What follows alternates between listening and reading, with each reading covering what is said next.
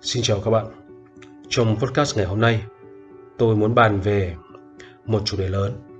Đó là đâu là mối quan hệ quan trọng nhất trong cuộc đời của chúng ta. Thì như các bạn thấy, con người chúng ta từ lúc sinh ra tới khi chết đi, luôn luôn là chúng ta là tổng hòa của mọi mối quan hệ mà chúng ta đã, đang và sẽ có trong cuộc đời mình. Từ trong gia đình cho tới ra ngoài xã hội, chúng ta sẽ luôn luôn thuộc về một sự tổng hòa của những mối quan hệ với cha mẹ mình, với anh chị em mình, với vợ chồng con cái mình, với sếp mình, với bạn bè đồng nghiệp của mình, với hàng xóm của mình, với vân vân và vân vân. Vậy trong tất cả những mối quan hệ đó thì câu hỏi tôi đặt ra cho các bạn hôm nay trong podcast hôm nay là đâu là mối quan hệ quan trọng nhất? Tôi nhấn mạnh chữ nhất ở đây là bởi vì là tất cả những mối quan hệ kia chúng đều quan trọng cả, đúng không? Chắc chắn là mối quan hệ giữa ta và cha mẹ ta phải là quan trọng. Chắc chắn là mối quan hệ giữa ta và anh chị em của ta phải là quan trọng. Chắc chắn là mối quan hệ giữa ta với vợ chồng con cái ta là quan trọng. Với sếp cũng quan trọng. Với đồng nghiệp, bạn bè, khách hàng, đối tác cũng là quan trọng.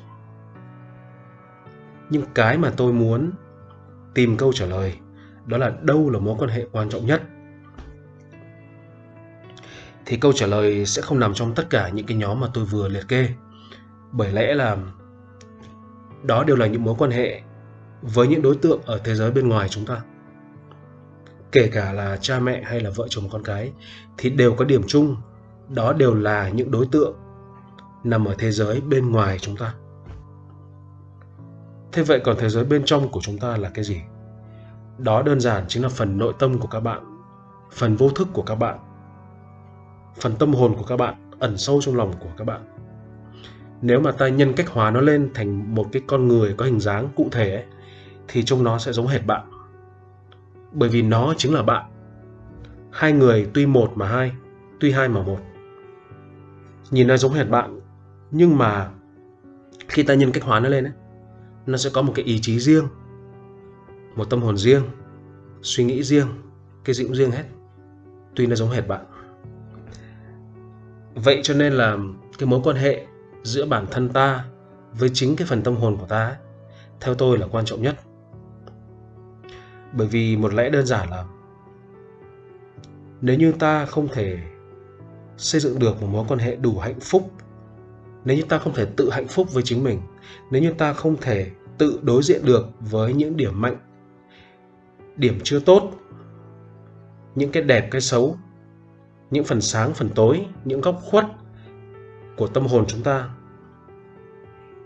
thì chừng đấy dù bạn có nhận ra hay không, bạn sẽ luôn luôn cảm thấy có một cái gì đấy thiếu vắng, thiếu hụt, khiếm khuyết, thậm chí là bất hạnh và bế tắc. Dù ý thức của bạn nó không cảm nhận được, nhưng phần vô thức của bạn cảm nhận được hết và đầy đủ. Và chính cái cảm giác chênh vênh đấy, bất hạnh đấy, nó sẽ tác động ngầm tới những mối quan hệ còn lại trong đời các bạn. Cụ thể là với cha mẹ, với vợ chồng, con cái, đồng nghiệp, sếp, bạn bè, vân vân và vân vân. Các bạn cứ thử nhớ lại mà xem. Những cái lúc mà thời điểm mà cuộc đời của chúng ta nó đi xuống dưới thấp nhất, nó tệ hại nhất, đúng không? Ta gặp vấn đề từ trong gia đình ra ngoài xã hội, ta gây gổ với vợ chồng con cái, xong rồi ta xích mích với đồng nghiệp, xong rồi ta không được lòng sếp, ta cảm thấy như cả thế giới chống lại ta ấy. Thì bạn thử nhớ lại mà xem, có phải cũng chính trong lúc đấy cái người mà bạn ghét nhất, cái người mà bạn cảm thấy chán nản nhất và bất hạnh nhất ấy, có phải là chính bạn không? Sự thật là khi mà ta gặp những cái vấn đề, những cái rắc rối, khi mà ta đối mặt với cả những cái mối quan hệ, tức là khi mà những mối quan hệ khác trong đời ta với cả những cái thành phần, những cái nhóm đối tượng mà tôi vừa liệt kê ấy, nó không được như ý, thì nhiều khả năng ấy, vấn đề không nằm ở chính những cái đối tượng đấy, mà vấn đề nằm ở chính bạn. Bây giờ tôi nói ví dụ, một cái đứa trẻ, một cái đứa kiểu trẻ trâu ấy, thanh niên lêu lồng, nó sẽ chơi với cả toàn những cái đứa bạn xấu, đúng không? hút chích, xì ke ma túy, đua xe các thứ, đập đá, chơi thuốc. Và những cái đứa bạn đấy, những mối quan hệ đấy sớm muộn cũng sẽ khiến cho cái đứa trẻ đấy nó gặp rắc rối, từ nhẹ tới nặng tùy theo số phận của nó. Nhưng cái vấn đề ở chỗ này, có phải là chính cái đứa trẻ đấy nó đang có những cái vấn đề, nó đang có những cái bất ổn với chính bản thân nó, với phần nội tâm của nó, thì nó mới đi tìm và kết bạn với những cái thành phần đấy không? Tương tự, các bạn nhìn một người mà kiểu hay cau có, đúng không? Hay gây sự, rồi hay nạt nộ với người xung quanh. Kiểu một ông bác, một bà thím kiểu khó tính đấy. Nói năng thì cay độc, rồi hay hầm hè, hay cay cú với tất cả những người xung quanh, từ trong gia đình của người đấy lẫn ra ngoài xã hội. Thì các bạn thử nhìn kỹ hơn mà xem, phải chăng là chính cái bản thân người đấy cũng đang có những cái vấn đề đang không được giải quyết, vân vân và vân vân. Thì tất cả đều là nạn nhân của một mối quan hệ với bản thân chưa tốt. Và đó là lý do khiến cho là vì bản thân họ không hạnh phúc. Khi họ không có được một mối quan hệ đủ tốt với bản thân họ thì họ sẽ không hạnh phúc. Và khi họ không hạnh phúc thì mọi mối quan hệ còn lại trong đời họ với tất cả những đối tượng khác sớm muộn kiểu gì cũng sẽ không hạnh phúc theo. Thật ra thì tôi định để dành cái podcast này, cái nội dung này cho rất nhiều kỳ nữa. Nhưng mà không hiểu là do một sự sắp đặt tình cờ nào đấy của số phận mà những ngày qua rất nhiều bạn khách hàng tư vấn riêng của tôi ấy, họ đều hỏi tôi về cái chủ đề này. Họ hỏi tôi là làm cách nào để họ thật sự đối mặt với cả với đủ mọi phương diện của bản thân, những cái tốt và những cái chưa tốt, những cái tối và những cái sáng. Làm sao để họ thật sự biết mình cần gì và muốn gì trong cuộc sống nói chung và trong những mối quan hệ tình cảm nói riêng. Thì tôi mới bảo họ là khi họ đặt ra cái câu hỏi này ấy, thì cũng đồng nghĩa là họ vừa tự thú là họ chưa xây dựng được một mối quan hệ đủ tốt với bản thân mình. Chỉ đơn giản thôi, bởi vì nếu như họ đã có được một mối quan hệ đủ tốt với bản thân mình thì họ đã không phải đặt ra những câu hỏi đấy và họ đã không phải tìm đến tôi. Tương tự, các bạn thử nhớ lại những cái lúc mà mọi sự trong đời các bạn đã đi đúng hướng. Các bạn hạnh phúc và vui vẻ và hài lòng với vợ chồng, con cái, đồng nghiệp, sếp, bạn bè, vân vân. Thì có phải là đấy cũng là những lúc mà bạn cảm thấy hạnh phúc nhất với bản thân mình không? Có nghĩa là theo cái mối quan hệ nguyên nhân và hệ quả, thì việc mà chúng ta xây dựng được những mối quan hệ hạnh phúc với những đối tượng ở bên ngoài, ở thế giới bên ngoài như là vợ chồng, cha mẹ, con cái, bạn bè, sếp, đồng nghiệp, thật ra đó đều là hệ quả của việc là ta đã xây dựng được một mối quan hệ đủ tốt với chính bản thân mình, chứ không phải là ngược lại. Đó đều chỉ là hệ quả thôi. Có nghĩa là cái việc mà ta hạnh phúc với chính bản thân ta nó phải đến trước, rồi những mối quan hệ hạnh phúc với những đối tượng ở thế giới bên ngoài kia mới đến sau. Đây là con đường một chiều, tức là nó chỉ có thể diễn ra theo cái chiều đấy thôi, không thể có chuyện ngược lại. Không thể có chuyện chỉ vì ta đã xây dựng được những mối quan hệ hạnh phúc với những đối tượng bên ngoài thì ta mới hạnh phúc. Không bao giờ có chuyện đấy. Bởi vì logic ở đây là nếu vì bất cứ lý do gì mà bạn chưa hạnh phúc với chính bản thân mình thì bạn đã không bao giờ xây dựng được những mối quan hệ hạnh phúc với những đối tượng ở thế giới bên ngoài. Đơn giản vậy thôi. Tiếp tục, sau khi mà tôi đã giải thích xong về cái bản chất của mối quan hệ với bản thân mình, ý nghĩa của nó và tầm quan trọng của nó rồi, thì tôi sẽ nói sang cái chủ đề, tôi sẽ nói sang về cái khía cạnh mà có lẽ là rất nhiều người trong các bạn đang muốn đặt câu hỏi khi mà nghe tới đây. Đó là vậy làm thế nào để ta xây dựng được một mối quan hệ đủ tốt với chính bản thân mình? Thì câu trả lời của tôi là dựa trên chính kinh nghiệm của bản thân tôi, đó là có lẽ là các bạn nên thử cố gắng sống một mình ít nhất từ 1 tới 3 năm. Có nghĩa là cái này thì nó hơi khó đối với những bạn nào mà đã có gia đình rồi, quả thật là rất khó. Nhưng với những bạn nào mà chưa lập gia đình, vẫn đang sống cùng với cả bố mẹ thì cái này thật ra rất là dễ. Các bạn cần phải có bản lĩnh và can đảm ra ngoài thuê nhà ở riêng một mình từ 1 tới 3 năm. Ở riêng ở đây có nghĩa là các bạn sẽ phải tự túc những cái vấn đề mà trước đây các bạn có người lo cho mình. Các bạn sẽ phải tự tổ chức cuộc sống, tự này tự kia, đúng không? Tiền nhà, tiền điện, tiền nước, tự chăm sóc bản thân, vân vân và vân vân. Có lẽ là tôi không cần phải nói thêm nữa, bởi vì tôi đã nói bởi vì riêng về cái chủ đề mà ra ở riêng này thì tôi đã dành hẳn cho nó một cái podcast cách đây cũng chưa lâu lắm, tên là Ra Riêng. Các bạn có thể tìm lại trong channel YouTube của tôi. Thì cái giải pháp, cái bước đầu tiên mà các bạn cần làm để các bạn có thể đối diện thành công với bản thân mình, để từ đó xây dựng được một mối quan hệ hạnh phúc với chính bản thân mình, đó là trước hết các bạn cần phải ra ở riêng. Bởi vì khi mà ra ở riêng ấy, các bạn sẽ bớt đi những cái đối tượng ở thế giới bên ngoài để các bạn dành thời gian và dành năng lượng cho họ. Và dù muốn dù không, sớm muộn các bạn cũng sẽ phải dồn năng lượng vào chính. Các bạn sẽ có nhiều khoảng không trống cả về thời gian lẫn không gian, để các bạn ngồi đấy, các bạn bắt đầu chiêm nghiệm và ngẫm nghĩ về những gì đã qua, về những điểm mạnh, điểm tốt, điểm chưa tốt, mặt sáng, mặt tối của mình. Và chính trong cái quá trình chiêm nghiệm đấy, cứ ngồi nghĩ như vậy,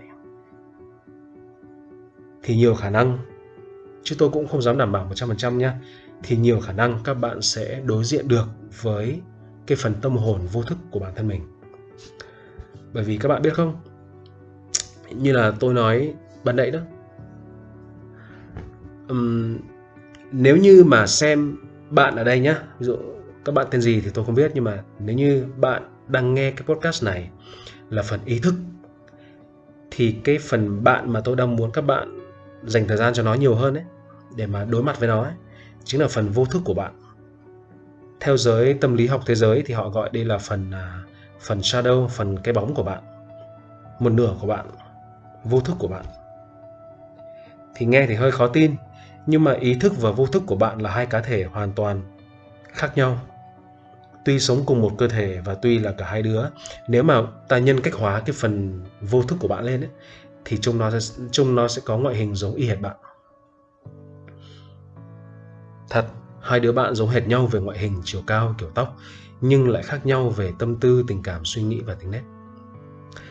Tiếp tục nhé, khi các bạn đối diện với cả vô thức của mình thì cũng đồng nghĩa là các bạn lôi nó ra khỏi cơ thể của mình để hai đứa đứng đối diện nhau. Giống như trong phim viễn tưởng ấy, hai con người y hệt nhau đứng đối diện nhau. Tôi thật sự nói một cách thành thật thì tôi lấy kinh nghiệm từ chính bản thân tôi. Có một thời gian dài tôi đã phải sống một mình, và đó là cái thời điểm mà tôi phải đối diện với cái vô thức của mình.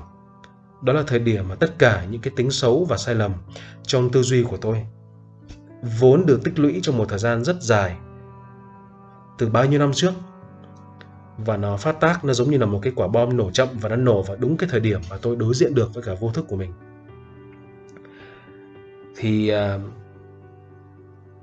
dù là vô tình hay là cố ý, thì vào thời điểm mà cái quả bom ở trong người tôi nó nổ ấy, thì tôi ví là tất cả những cái, bởi vì nhá, các bạn, tôi sẽ nói lại một cách đơn giản này, là ví dụ bạn năm nay bạn 25 tuổi đi, thì đồng nghĩa là bạn đã có 25 năm để các bạn tích lũy tất tần tật cả những cái tốt lẫn những cái xấu, đặc biệt là những cái xấu. Thì sẽ đến một thời điểm nào đấy, khi bạn dành thời gian cho bản thân mình đủ nhiều ấy, khi bạn đối diện thành công với cả cái phần vô thức trong tâm hồn mình ấy, thì những cái xấu và sai lầm trong tư duy của bạn ấy, nó sẽ phát tác. Bạn sẽ ngộ ra được hết. Nó giống, thì tôi ví nó như là một cái quả bom nổ chậm suốt 25 năm, và cuối cùng thì nó đã nổ vào chính cái thời điểm đấy. Và bạn biết không, quay trở lại cái trường hợp của cá nhân tôi, thế thì chính vào những cái lúc mà không còn gì để mà bấu víu được, khi mà tôi không có bất cứ cái gì ở bên ngoài để mà tôi bấu víu vào, thì tôi đã đối diện thành công với cả bản thân mình. Và tôi nhìn nó rất là, trông nó thảm lắm, nhìn nó buồn bã và thê lương. thì tôi nhận ra là bao nhiêu năm qua tôi đã bỏ bê nó. Tôi đã dành rất nhiều năng lượng và thời gian cho thế giới bên ngoài, cho những con người bên ngoài, những mối quan hệ bên ngoài, mà chưa một lần tôi hỏi thăm xem là cái bản thể của mình, cái nội tâm của mình nó sống ra làm sao. Suốt ngần ấy năm, cái phần bản thể đấy, cái phần nội tâm của tôi ấy, tuy nó trú ngụ ngay trong cơ thể tôi, nhưng nó lại chỉ luôn luôn có một mình. Vì nó cô đơn nên nó bất hạnh. Vì nó bất hạnh nên những cái nỗi khổ và nỗi buồn của nó ấy, đã tác động ngược lại vào tư duy và hành vi của tôi, khiến tôi mắc rất nhiều sai lầm trong cuộc sống, đặc biệt là trong những mối quan hệ với những người thuộc thế giới bên ngoài. Tôi đã đối xử bạc bẽo với cả phần bản thể nội tâm của mình, và tôi đã phải trả giá vì điều đó. Tóm lại, suy cho cùng ấy, thì phần lớn những vấn đề liên quan tới những mối quan hệ mà bạn gặp phải trên đời, đúng không? Như là cãi vã, rồi dạn vỡ, dạn nứt với cả vợ chồng, với người yêu, rồi bị sếp không tin tưởng, bị con cái xem thường, bị bạn bè đồng nghiệp quay lưng, tất tần tật. Nó chỉ là hệ quả được phóng chiếu của một đời sống mà trong đấy bạn bỏ bê và bạn không xây dựng được một mối quan hệ đủ tốt với chính bản thân mình, với cái thế giới nội tâm của mình. Bạn không chịu đầu tư cho bản thân, bạn không chăm sóc bản thân, đúng không?